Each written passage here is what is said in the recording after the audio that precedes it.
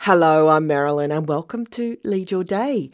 Down to earth chats with fascinating people dotted with short, inspirational episodes from me, all with an inside out approach to not just growing your business, but being the conscious leaders our worlds are absolutely craving to follow.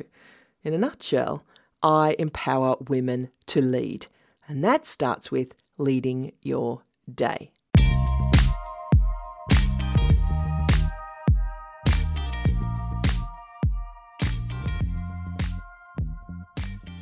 On most mornings, I grab a warm drink, grab my laptop, go back to bed, and I write out a story.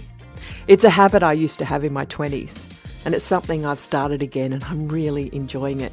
It could be stories from yesterday, from last week, from last year, or when I was little.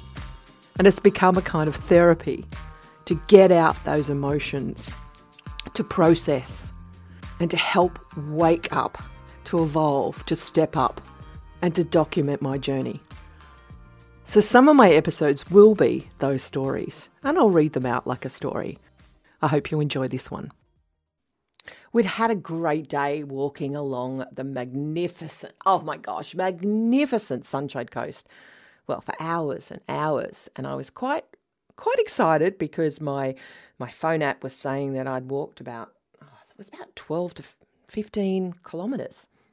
Never do that in one day or in a few hours.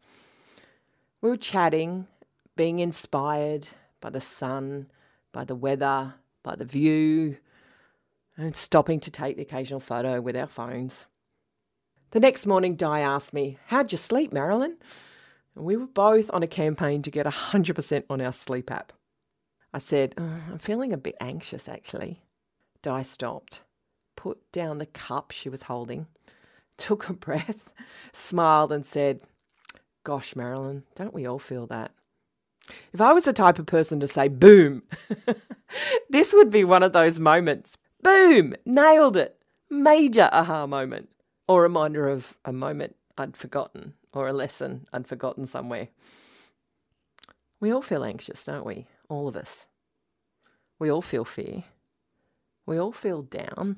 That roller coaster. It's life. It's the full range of emotion. It's the up and down experiences. Without that contrast, there wouldn't be highs and there wouldn't be lows.